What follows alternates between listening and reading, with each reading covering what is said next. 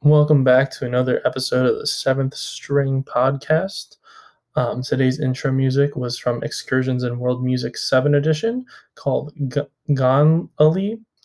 And today I started with that because it's a very prominent, something very prominent is that the use of maqams, and in Middle Eastern and North African music, maqams are kind of melodic modes as we would define them in North America. Or Western culture, and they are discrete, sets of pitches, and they are often tied to emotions, and different types of music use different maqams to show different emotions.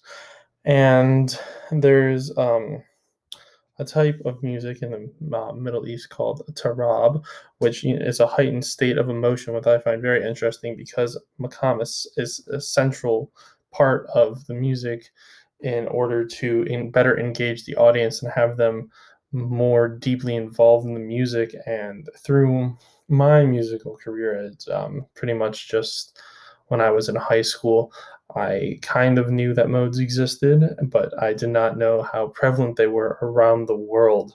And I found that very interesting because I kind of thought of it as more of a Western thing. It's very, I was always told to use like a Mixolydian mode, and I never knew exactly like why or what it meant. And, this is, the learning more about this in this class has made me, want to go back and further research modes so I can better, understand them if I am ever to do more music in the future, because they are very integral part of a lot of music outside of North America and especially around the world.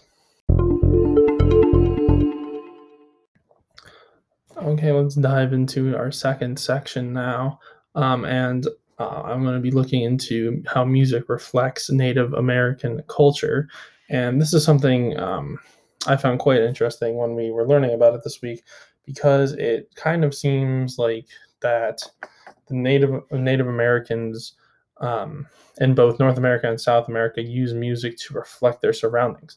Now, this is not an uncommon trait of people or cultures around the world to use, but it is very interesting how each region region of like North America and of South America had different parts that are like different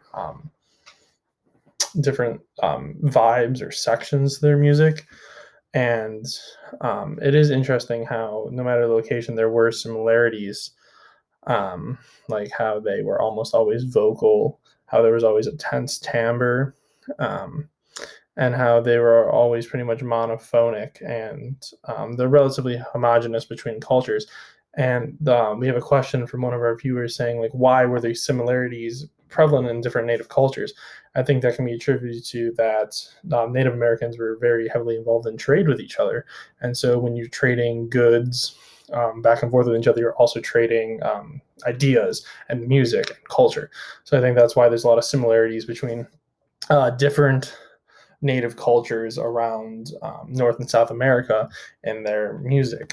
And I think what demonstrates this too is our closing song from the Excursions in World Music 7 edition, Two Modern Powwow Love Songs, because they switch from vocables, which are, not really words, but they're just kind of like meaningless sounds.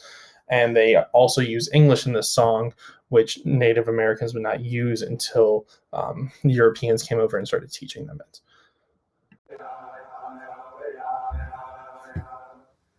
When the dance is over, sweetheart, I will take